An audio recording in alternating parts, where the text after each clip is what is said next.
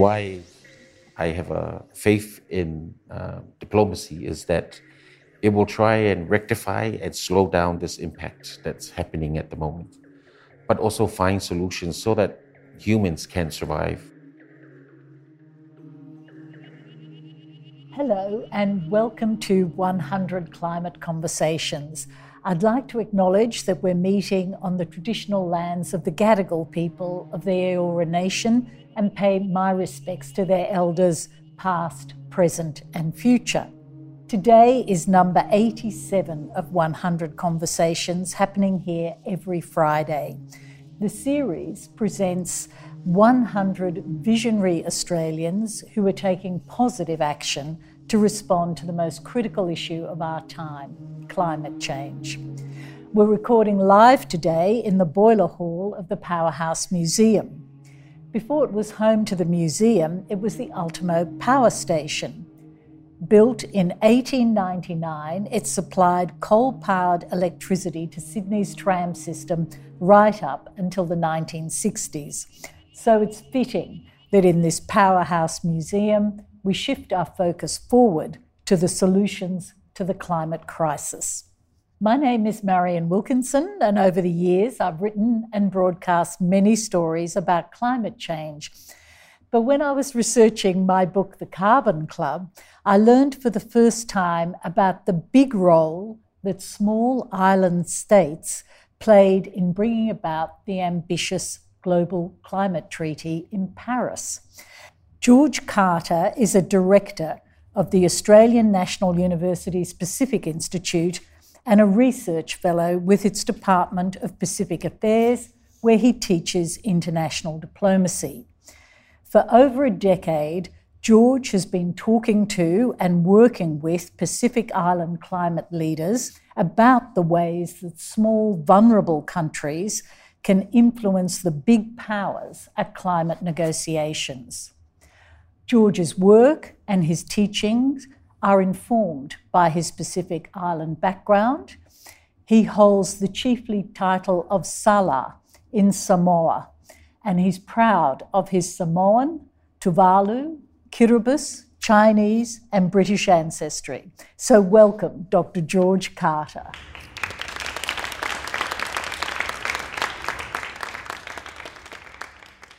I just wanted to ask you first, do you think being raised in the Pacific sharpened your anxiety about climate change? Yeah. E moana o whatsulo, whatalo whatu, pa ia malu, la fio whampotopoto, ma also for malangia ma. I'd like to recognize and also pay respect to Indigenous First Nations owners of this land.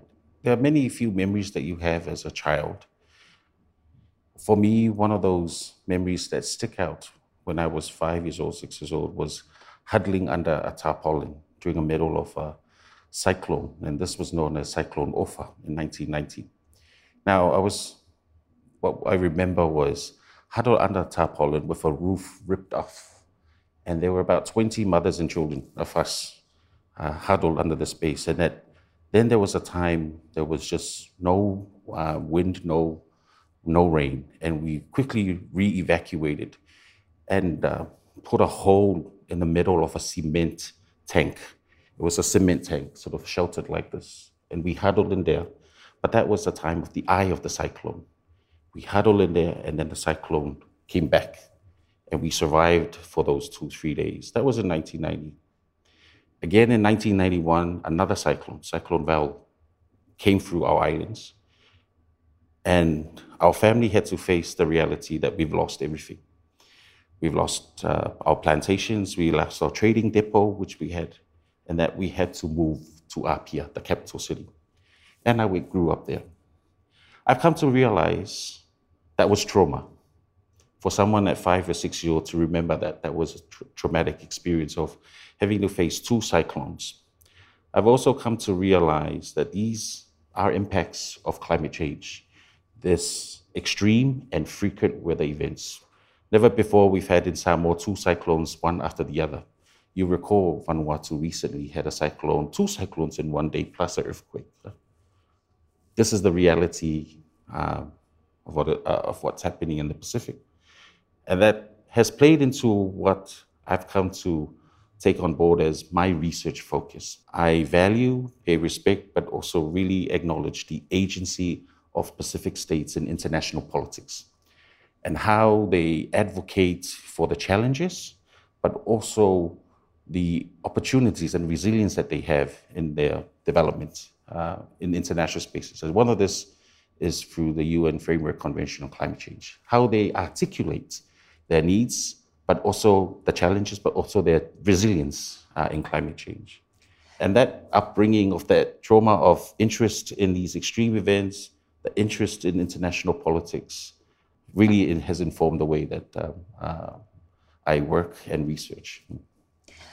Well, you arrived in Canberra in 2012. You arrived as a postgrad student at the Australian National University with one suitcase, I think.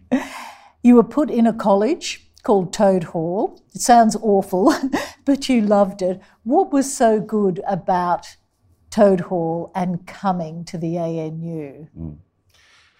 I came to ANU to study Masters in International Relations and a Master's in Diplomacy. And I've come now with this idea of we're doing something great in the world, and the world has a lot to learn from the Pacific. I came with that idea, and I wanted to come to Australia because it had the top university that had a diplomacy, but also a Pacific courses. I got there was nothing. There was, at that time, we didn't have a professor teaching Pacific Studies. We've already had 1 week that focused on the Pacific.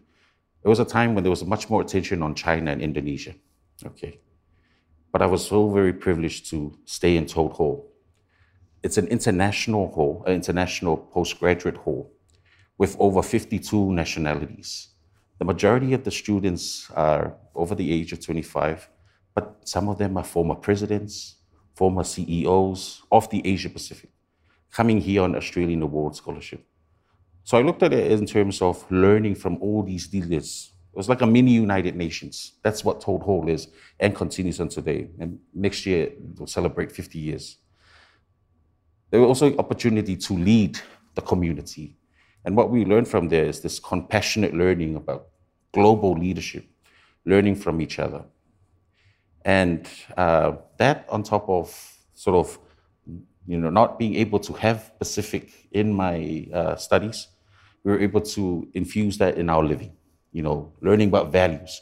And there are many values that Australia shares with the Pacific and global community. And that something is very important to me, and I've learned that also informed my research.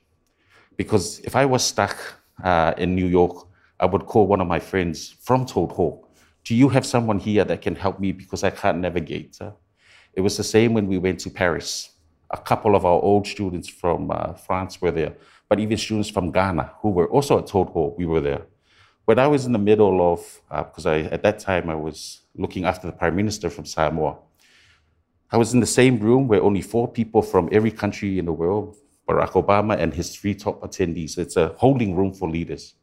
And I was there to look after the Samoan PM because as a PhD student at that time, the ambassador said to me, look after the PM. This is your, there's only a few Samoans that go to these meetings. So that was an honor. But in that same room, there was another Toad Hall student. And she was the interpreter for the president of Indonesia. It's amazing, and we were like, how did you get here? Where did you come from? It's like, I'm looking after the PM because, short staff, they ask us to come through. But those are sort of unique connections also of this place, Toad Hall, but into the work that we do. That is fantastic. Well, at ANU, you started on a very deep dive into the role of small island states in the UN negotiations, and you've written some fascinating papers about this. I wanted to ask you about the origins of those states' influence, and you talk about a critical meeting way back in the late 1980s in the Maldives. Tell us about that beginning. So as I said, in ANU, there was lack of content on the Pacific. But engaging in the research, I've come to find out there's this little history here of international negotiations that not many people knew about, and that turned me on, is what happened in 1988 in Maldives. Is the birth of the Alliance of Small Island States. At that time was the first ever meeting of leaders on focusing attention on the impact of sea level rise and global warming. Australia supported the Pacific countries such as Kiribati, Tuvalu, Samoa, Fiji to attend this meeting. This meeting in 1980 in the Maldives led to not only the creation of AOSIS, how small states can work together as a coalition, but the idea that climate change was very real and it was impacting. And from there, a global campaign started. These countries took this up with the Commonwealth of Nations, who then took it up at the United Nations, which then led to an international negotiation committee to look at a treaty on climate change. And then by 1990 to 1992, the convention had established. But leading the way were these group of small island states who had in 1988 come to Maldives and say, these sea level rise wrapping on our doorstep, which is eroding our coastal. This is something that we need to take to the world. So a lot of countries would say, oh, we are the ones who initiated the campaign on climate change. But in fact, it was these small island states at this meeting on Maldives. And now this regime has come to almost 40 years later. It's the only main global mechanism or platform that is inclusive of all states, not just the G20 and its top economies, but also the countries who are at the front line of these impacts to come together within, to discuss, but also find solutions on climate impacts. And I'm interested that you use that word, the front line. You talk about that quite a bit in your work. What does it actually mean for states like Samoa, Kiribati to be on the front line? Yeah. So at one end, within international politics, it's a strategy in terms of framing a narrative that states are vulnerable to these climate impacts. And that is a way of which they are able to set the agenda because they're giving special recognition states with these vulnerabilities. But the reality is very real. As I said in Samoa, that traumatic experience of cyclones year after year. And then every time I go home for Christmas, it's flooding. It's flooded. We are built on river deltas, a lot of these main big cities. And there's flooding every time, there's monsoon or rains. You see it in coastal erosion. Last week we were in Tonga. And we came out and we were shown by one of our friends that, the building to the chiefs for fishing was out in the water. That's no longer gone. That's what we say. That's the loss of not only land, that's the loss of not only productivity in terms of fishing for the village, but that's also loss of culture. They will not be able to practice that culture that's now lost. These are very real impacts. It's the same as in Tuvalu, coastal erosion with sea level rise, especially impacts on their water, with sea water intrusion into their water tables, droughts, not being able to receive rainfall. In 1 year, Marshall Islands had to fly in water because of droughts. Every time a plane comes in to bring in guests or tourists, they bring in water as well. That's a reality that it's not just a narrative globally in international negotiations, but also very real on the ground. Well, I wanted to take you to those Paris negotiations you talked about before. You were still a PhD student then, but you did get yourself embedded in one of the negotiating teams. How did you pull that off? And why, at the time, was it so important for you to go to Paris? When I started on the project, I was very adventurous. And it was an opportunity that I did not know there was be something that becomes so big. I wanted to study AOSIS. I wanted to study climate negotiations. And it just so happens the year of my field research was the Paris. So that was an opportunity that I feel right place, right time. But I used my relationships, my identity as a Samoan, Kiribati, Tuvalu. So I was able to attend many of these meetings leading up to the event, as a Tuvaluan advisor with the government. I reached out to the government and said, here I am. I'd like to be of service to, but at the same time for my research, for the research as part of Kiribati. And then for Paris, I attended as part of the Samoan delegation.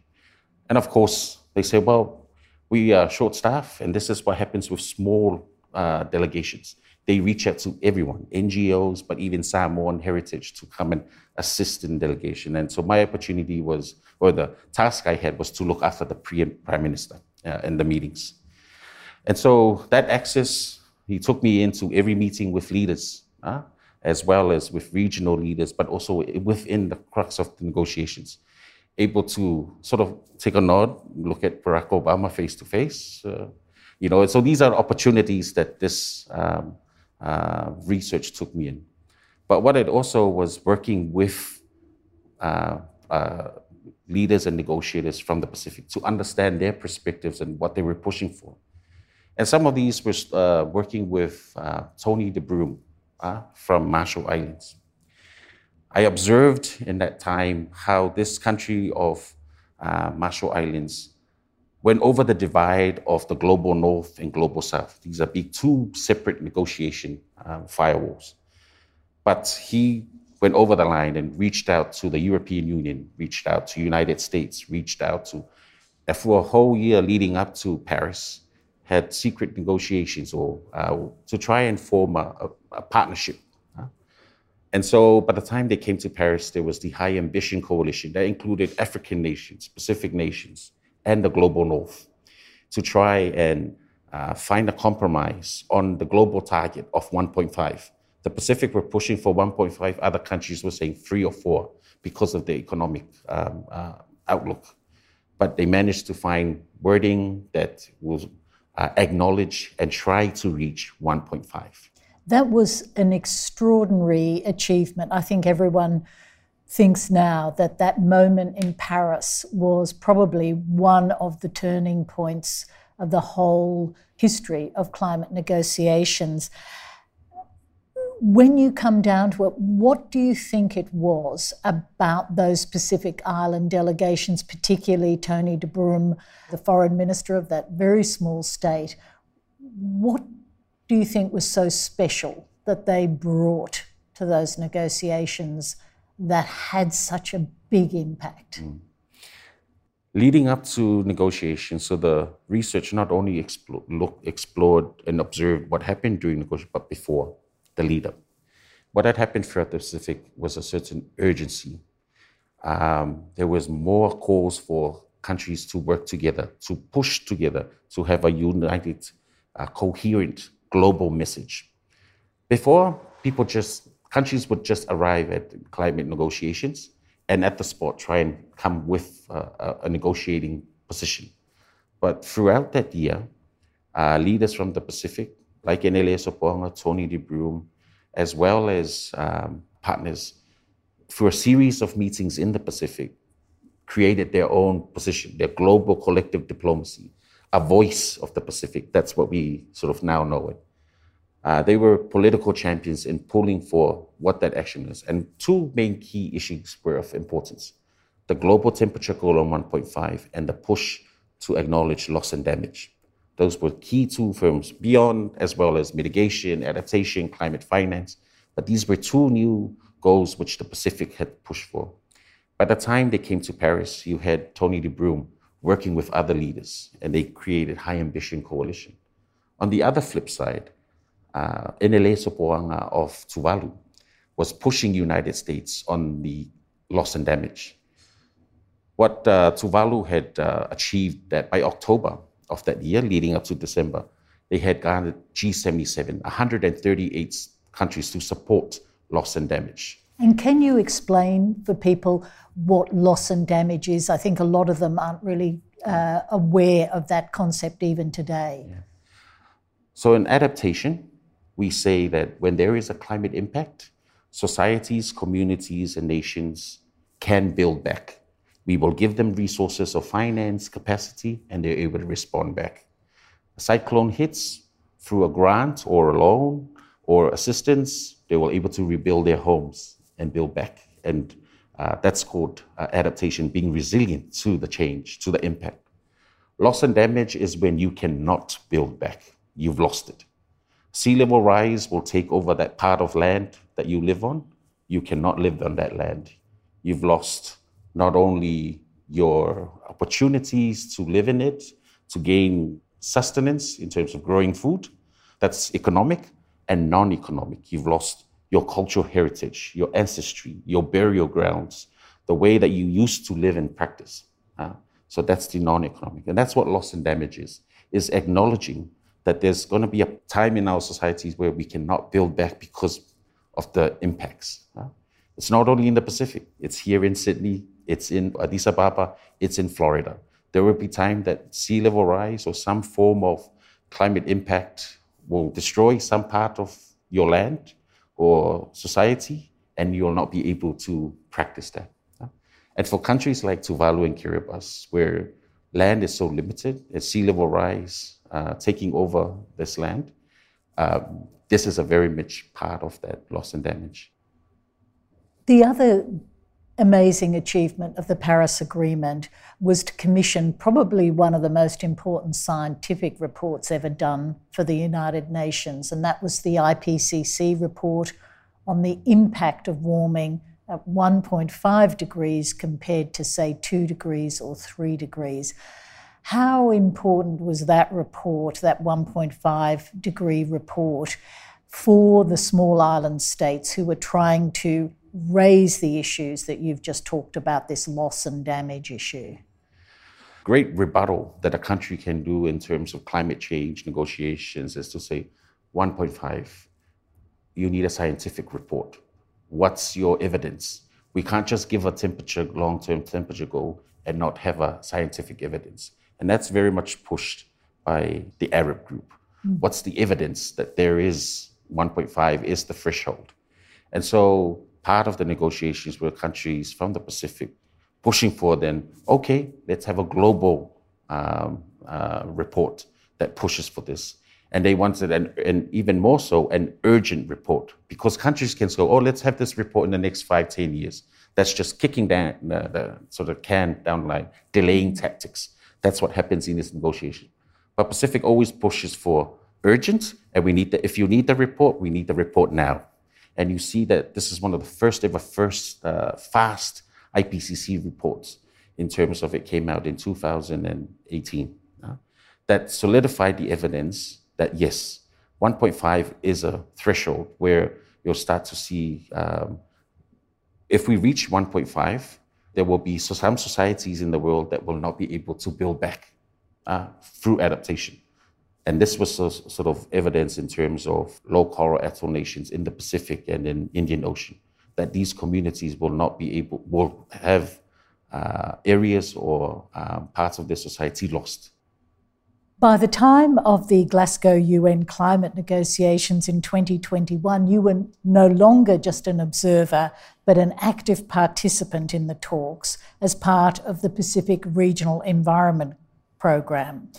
You supported the case of the small island states in the Pacific who are seeking compensation for loss and damage. Were the big powers more willing to listen to those arguments in Glasgow? Glasgow was a very important year.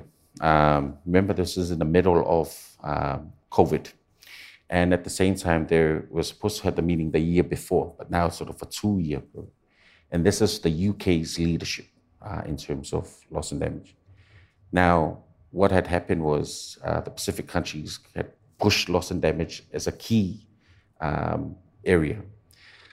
And one of those was to have addressing in terms of a loss and damage fund. However, this was not achieved in that year because the attention of at that time was on the Paris rulebook, more on carbon markets and carbon, what the sort of just the transition would look like. That became the main focus. However, states were pushing from the Pacific were saying, no, we need to address loss and damage. Yes, we now see that it's acknowledged in the Paris Agreement. The science says that it is, but we now need to put up some form of mechanism in Glasgow. However, this was not achieved. in terms of countries saying, please, let's push that off to next year and we focus on carbon markets. And then we came last year. And that's where the Pacific, now in line with the African group, the other G77, 138. This is the year to push all states to have this in full attention. And you are on your way to the next climate talks in a very short time. And the Samoan Prime Minister is actually in the chair at the moment of the Alliance of Small Island States.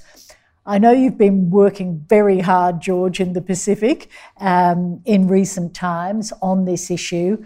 How do you think it's going? Do you think that this year, 2023, will be the time when the Pacific push on this issue of loss and damage will really be heard? Yeah. So last year, when by the time COP27 had come through, talks to have a loss and damage fund were achieved. So that's what was achieved last year. This year, AOSIS, under the leadership of Samoa and Samoa's PM, are pushing for that this fund gets activated next year, right?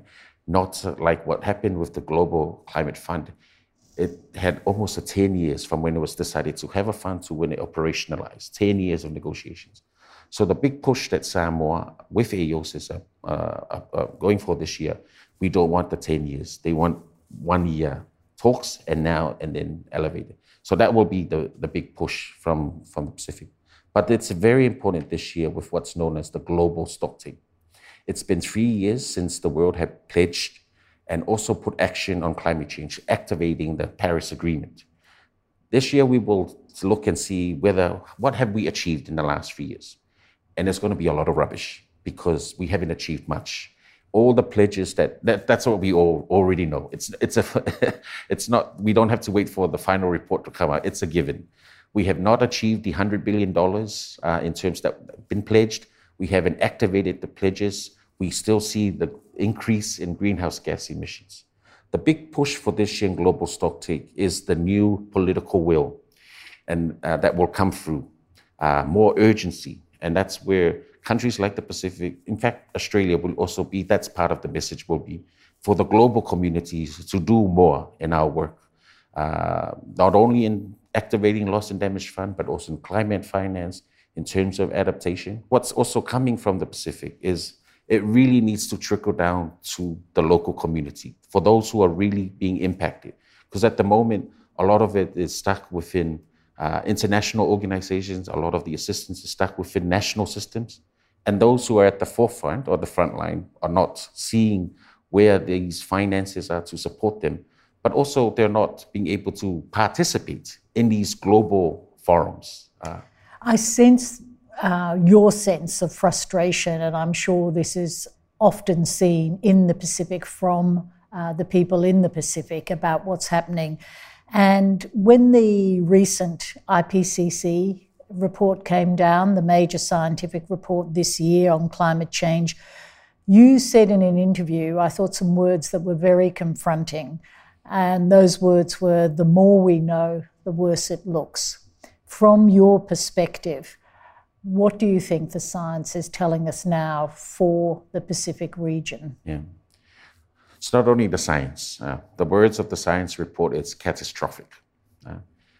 In the trends and the way that we live at the moment, it's going to be catastrophic for countries like the Pacific.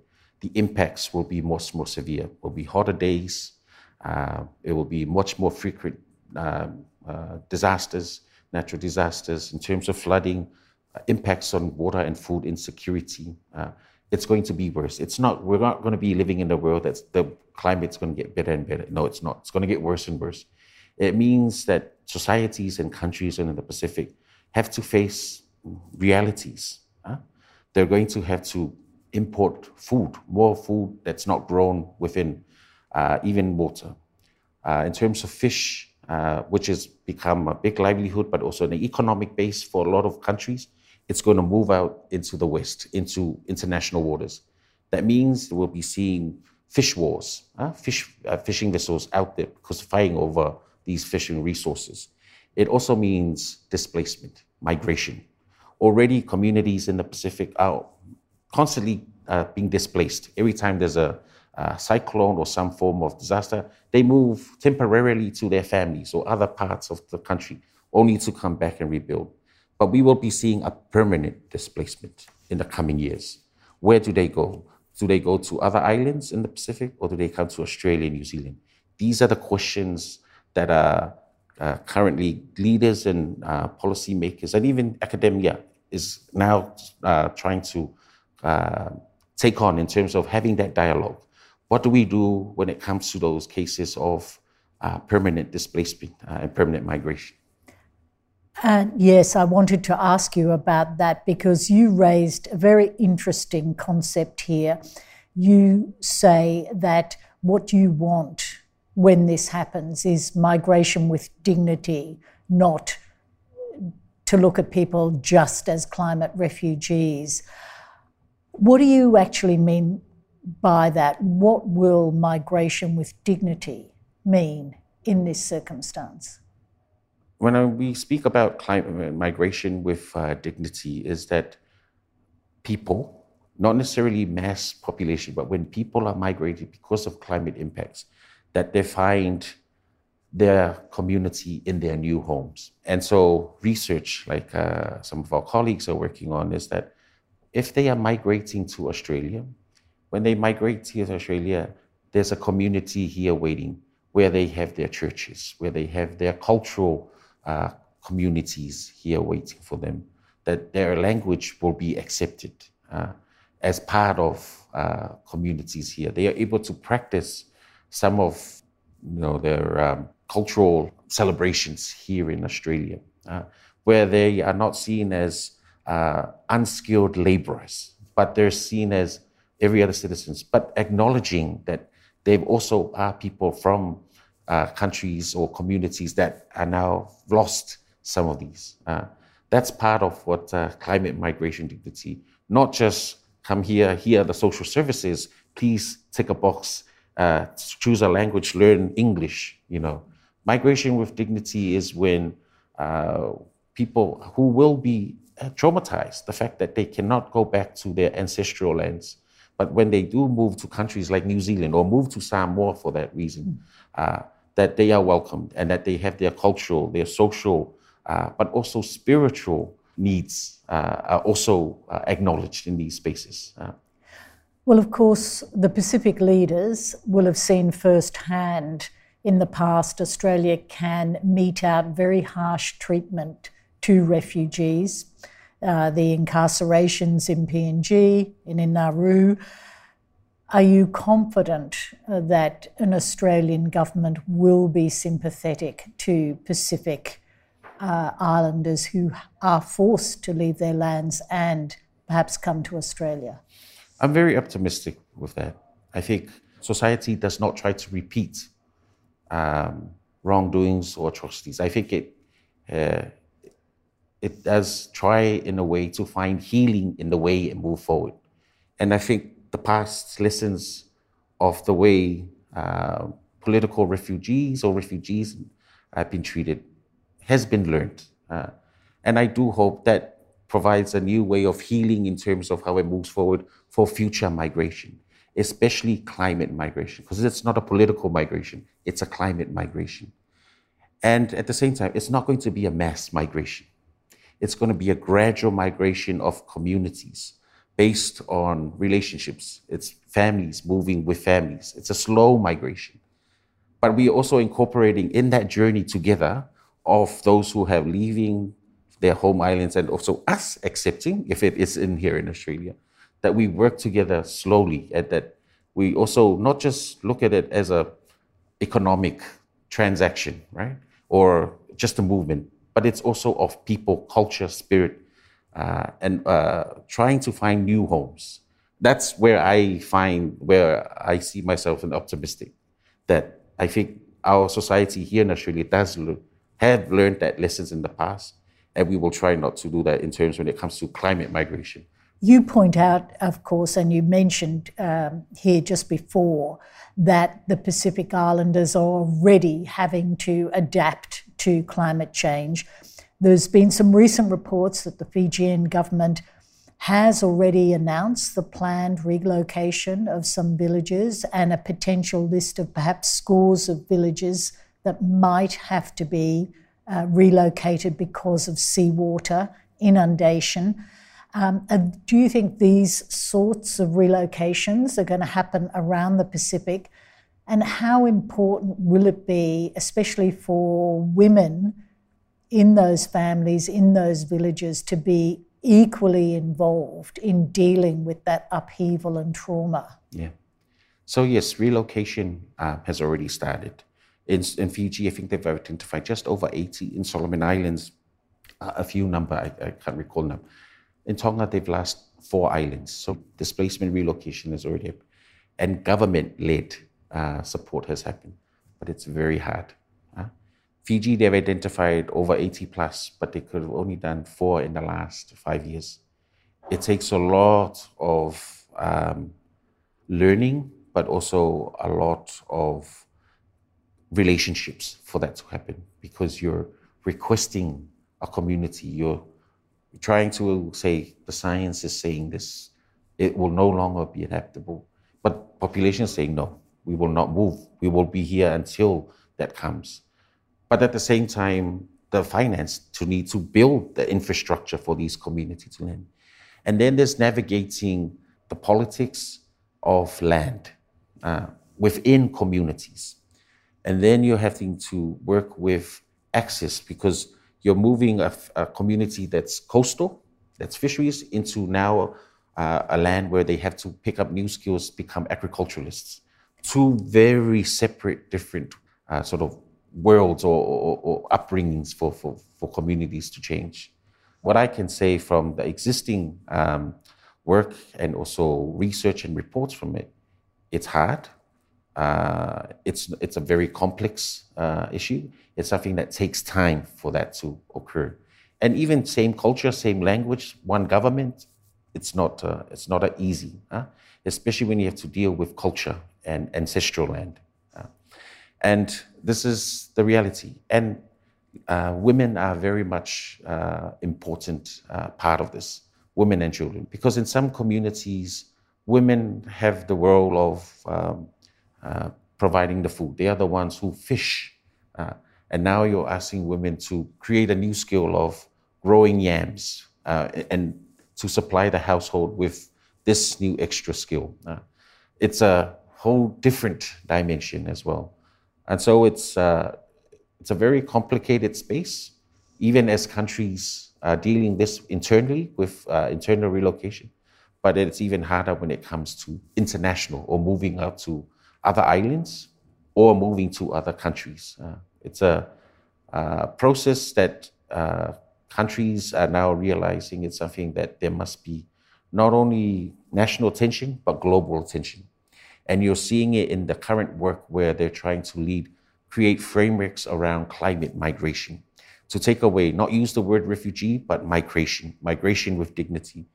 They're trying to put a definition, a concept to frame the discussion, so that when it becomes a global discussion, which is now starting to happen, the Pacific has led the way in terms of this is but the way we want it to be dealt. These are the ways we want people to look at this, rather than just like, here are the homes, here are the services that you could take on board, but rather they can also inform, as the world will seriously look into the space, that there's a solution or a voice from the Pacific in these discussions. That shows that it's a two-way street. Absolutely. Yeah. And this must be very interesting for you because of your position in Samoa. You have the title of Salā there, so you are in a position of responsibility in your home life, in your Samoan life. Yet you juggle this with these big negotiations. Does that sometimes feel like you've got a big world over there, but a reality that you're grounded in? Yeah. In Samoa, we have this proverb, the way through leadership is service, but it also means your role as leaders is to serve. And I've always taken that to heart because it's the way of how I ground my research, the research contributions in terms of to policy, working with policymakers and leaders, and the way that I incorporate my teaching is to serve. But it's also very much grounded in the reality of is in Samoa, that I take on board the way that I serve my community in ways of not only cultural obligations, but also financial obligations, that it's our duties as Matais to find ways to make our communities better. It's the same way that we look at our research informing governments, universities, but also policymakers, is to make our situations better. But I also take on the challenge of what the world can learn from my village in Samoa. And I use that in terms of the relationships, how we build our relationships, how we look at world in a multifaceted approach. That's not just one way, but you incorporate your culture. It's not just being working in a political space is just about power. No, it's about responsibility. It's how you use culture, spirits, networks. You bring it all together and you try to inform and encourage, but also provide empowerment. That's through the work that we do in our communities, but it's the way that we also work with leaders. I just look at them as like every other people in my village. How do we empower their work? The work that we do, when we speak with museums, how can we empower your work?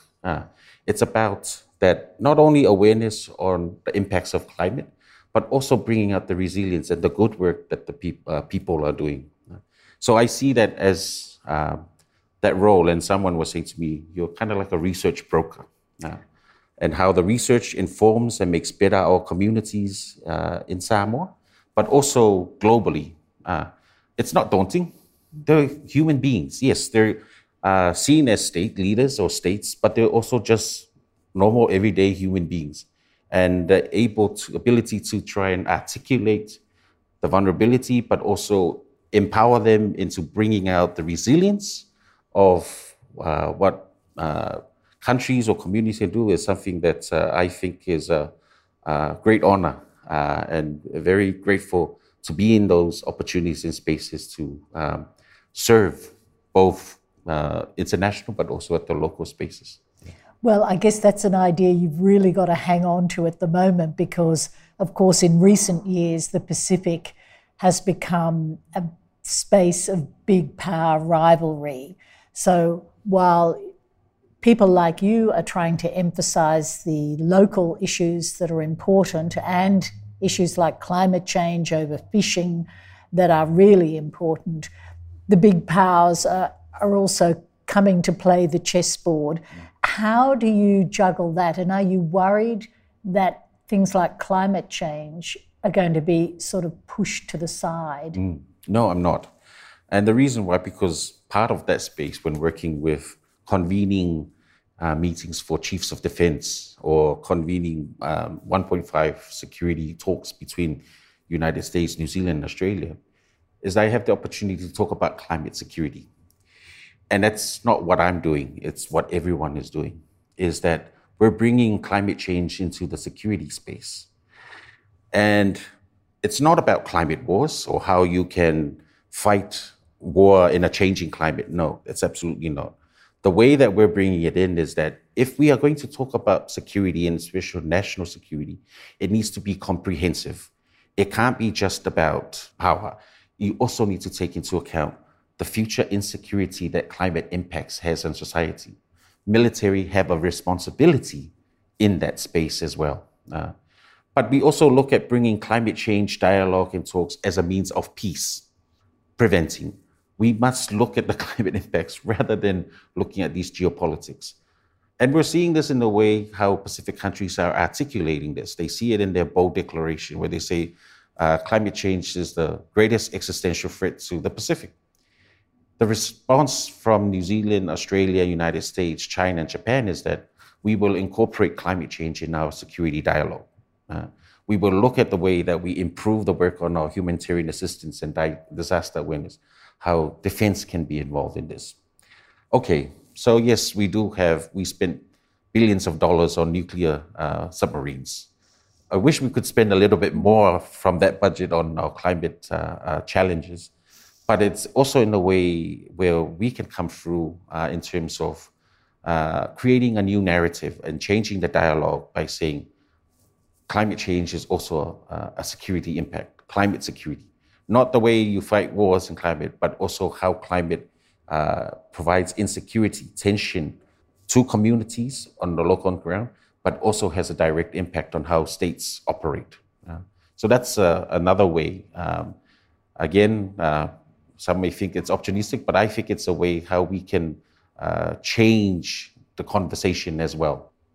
Australia, of course, in the last year or so has put climate back into the forefront of its diplomacy in the Pacific, but it is still expanding some of its big fossil fuel industries. It's approving major new gas projects. Do you think this will be a source of strain in the Pacific, that Australia's cutting its emissions is still a very contentious problem? Yeah. Yes, I mean, the relationship that Australia and the countries in the Pacific have on climate change is a continuing relationship, ebbs and flows.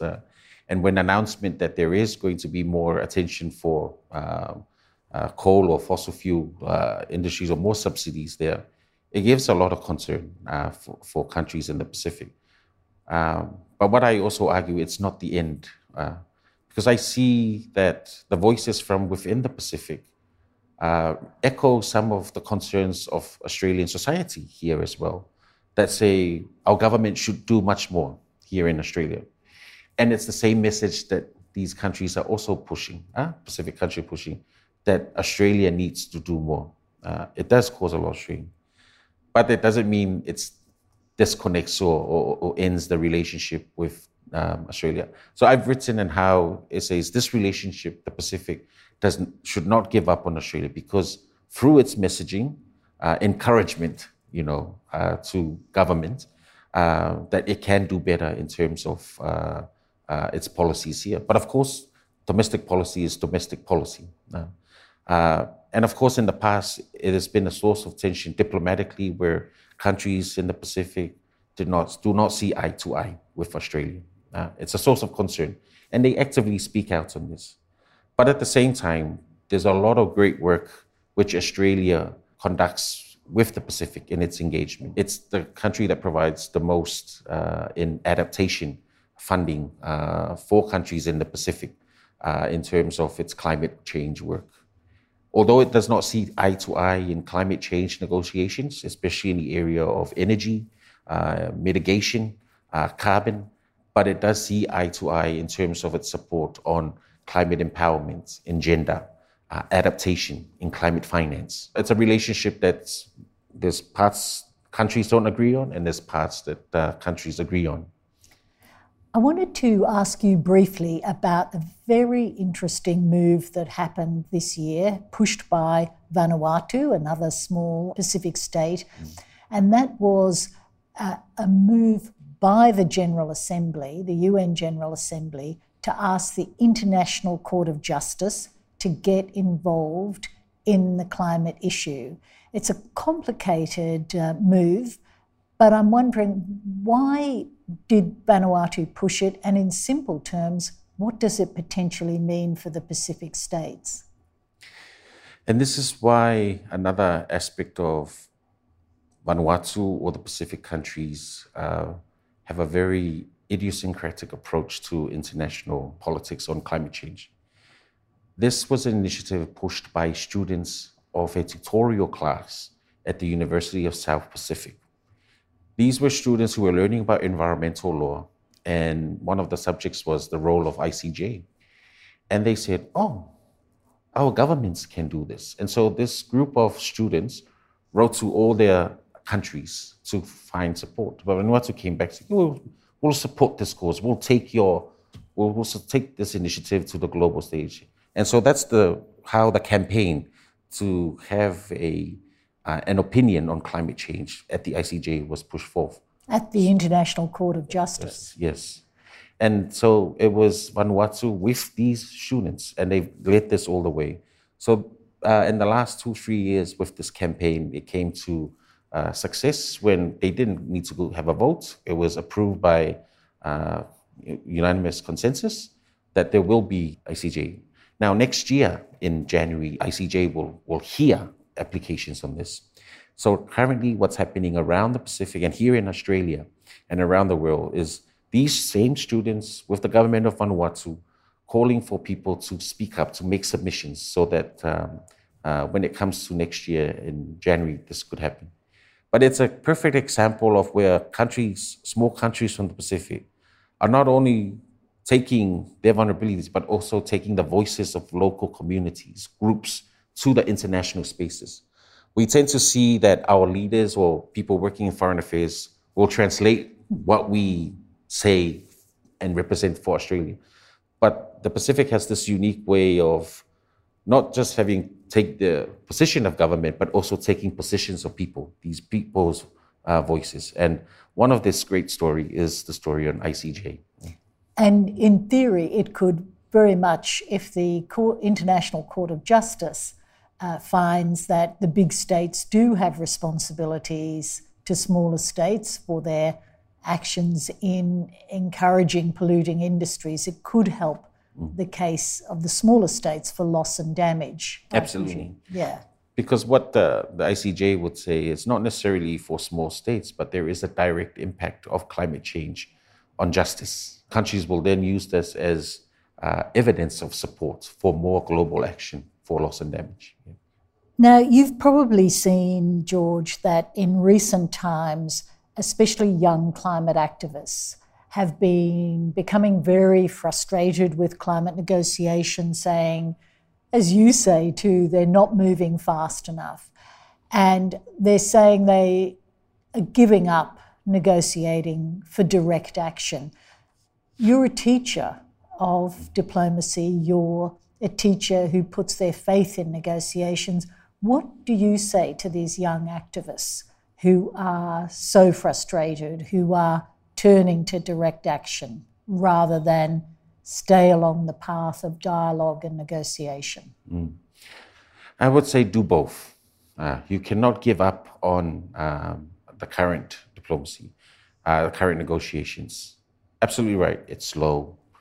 It's monotonous. It's not taking us to spaces. However, it's currently, as of today, the only mechanism that is inclusive of all voices and can create a global action. Because if we say it's going to be individuals, Australia will do something, but we'll look sideways to see whether the United States is going to do something. And then it says, I'm not going to do anything about it. Countries will have a choice. But in this current system of, it's not a perfect, by no means a perfect platform. It's the only platform where we can sort of go for global action. And of course, what will come through from these negotiations is the lowest common denominator, the least that we can do. But actually, I would say the reason why I say hold on to it is because we have seen some action over the years. It's not a great leap of action, but great action. And it's also up to the next generation to create a next generation of leaders, because the leadership at the moment also come from a reality which is not the reality of today. They grew up in a society where they had all the resources. We have a good climate, but as we see now, it's not a great climate. So I'm also very hopeful on the next generation in the type of new international system that can be better than the current UNFCCC system that has these discussions, but also in a way that it's not just states, but we look at companies and pushing companies to create those actions. Because it's not the states who are the polluters, it's the companies in the states that are the polluters. And so we need a mechanism that focuses on responsibility of companies who are the polluters. And I think that's where the next generation can come through in pushing for that. Because yes, it's very hard for states, but it's their companies that are the main polluters. Now, in support of negotiations. You are going to back Australia for hosting the big climate talks in 2026. What do you think our chances are? Our listeners in many years to come will know the answer to that. But do you think that Australia and the Pacific, with the help of the Pacific, will be successful in this? And why do you think it's important? I really do hope it is successful. It's like the Olympic Games of the Pacific. To host gives the country the opportunity to showcase the work that it has done, but also push very strong policies in between, because to be a global leader on climate change, you need to have policies but at the same, not just have policies, but also have initiatives that are in place. I think our speakers throughout the 100 conversations we've had have talked about the need for greater transition, faster transition. We are very slow here in Australia in all those regards, in terms of our economy, but also our society moving into a place where we are much more conscious of the way that we eat, the way that we use energy, and the way that we consume, but also how much damage we are causing the environment and the climate. It's also very important for Pacific because Australia sets a tone in one form of knowledge system, the way that it moves into that transition. The transition here in Australia will inform the transition in the Pacific, because Australia is one of the hubs, or the greatest hubs for many of these countries. Renewable energy practices here will inform the renewable practices in the Pacific. Cuts in fossil fuels here will inform the cuts in fossil fuels here. There is a symbiotic relationship of this, but also in terms of our knowledge. The way that we can showcase how traditional knowledge in the Pacific informs policy in climate, informs the way policy or government operates. And that is also part of climate knowledge.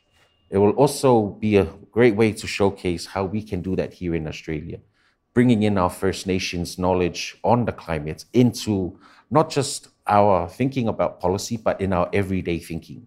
What are these practices of thinking about our relationship with nature, our relationships with what we consume, or our relationship with the climate? It's a value system. It may not look like it's going to give you a 5 billion cut or advantage on the economy, but it's a value system. That's what happens in the Pacific, and I encourage that's something that we are looking at here in Australia. That we can show the world in terms of our climate advocacy through a joint COP, but also at the same way how the world can learn from what's happening here in Australia. So I'm hopeful that it will be a great opportunity where we show this leadership, the initiatives that we have here in Australia and the Pacific, but also showcase where we have gone wrong, and that our decisions and, it's not about what we can do, but what we've also done, because other countries are wanting to know what are some of those practices or lessons which they are currently doing at the moment can also lead into that transition. So I'm very hopeful in that space. So it's not just about presenting diplomatic leadership, but it's also how we transition as a society in those spaces. I wanted to ask you a final question about your own optimism, George. There was a rather bleak interview that Sir David King, the former UK chief scientist, recently gave, where he talked about the fact that for generations that humans have looked back and learned from their history and the history of their civilizations over thousands of years. But now, as an old man, as he looks forward just 100 years, he sees a completely unpredictable future because of climate change. Coming from the Pacific, how do you feel about that? Are you optimistic about people's ability to adapt and survive and thrive? I am. The Pacific settlement, as well as Australia, was settled 60,000 years ago with the first wave of migration. we have with the indigenous people of Australia, but as well as Papua New Guinea, Vanuatu. Second wave of migration, 3,000 years ago and 1,005 years ago. These people have lived in the most harshest environments through navigating large oceans. And over years, they've adapted. And they continue to adapt and survive in these harshest environments. In the last 200 years, climate change, the impacts of greenhouse gas emissions has, I think 200-fold the impact of what is happening in terms of the climate. But we will still adapt. I think it's what's important and why I have a faith in diplomacy is that it will try and rectify and slow down this impact that's happening at the moment, but also find solutions so that humans can survive in years. It's the same way that how in the Pacific they've survived through that knowledge, which is that traditional knowledge. And we're starting to see more and more of that coming into how we take on board our decisions in the Pacific, but also how we create action in the Pacific, bringing back that traditional knowledge, those value system. I'm hopeful that Australia will take that on board as well in terms of learning from First Nations, those value system. And that's where I see that optimism as it moves forward, because human beings have survived, but that diplomacy will be just one of many ways to slow down these impacts and find ways to make it better. Well, thank you, George, and thank you for giving us a lot of faith in the diplomatic talks and the value of keeping on talking. Please join me in a round of applause for Dr. George Carter. Now, to follow the program online, you can subscribe wherever you get your podcasts, and to visit the 100 Climate Conversations exhibition or to join us for a live recording, go to 100climateconversations.com. The records of these conversations will form a new climate change archive preserved for future generations in the Powerhouse collection of over 500,000 objects that tell the stories of our time. See more from the museum at Powerhouse on Twitter and at Powerhouse Museum on Instagram and Facebook.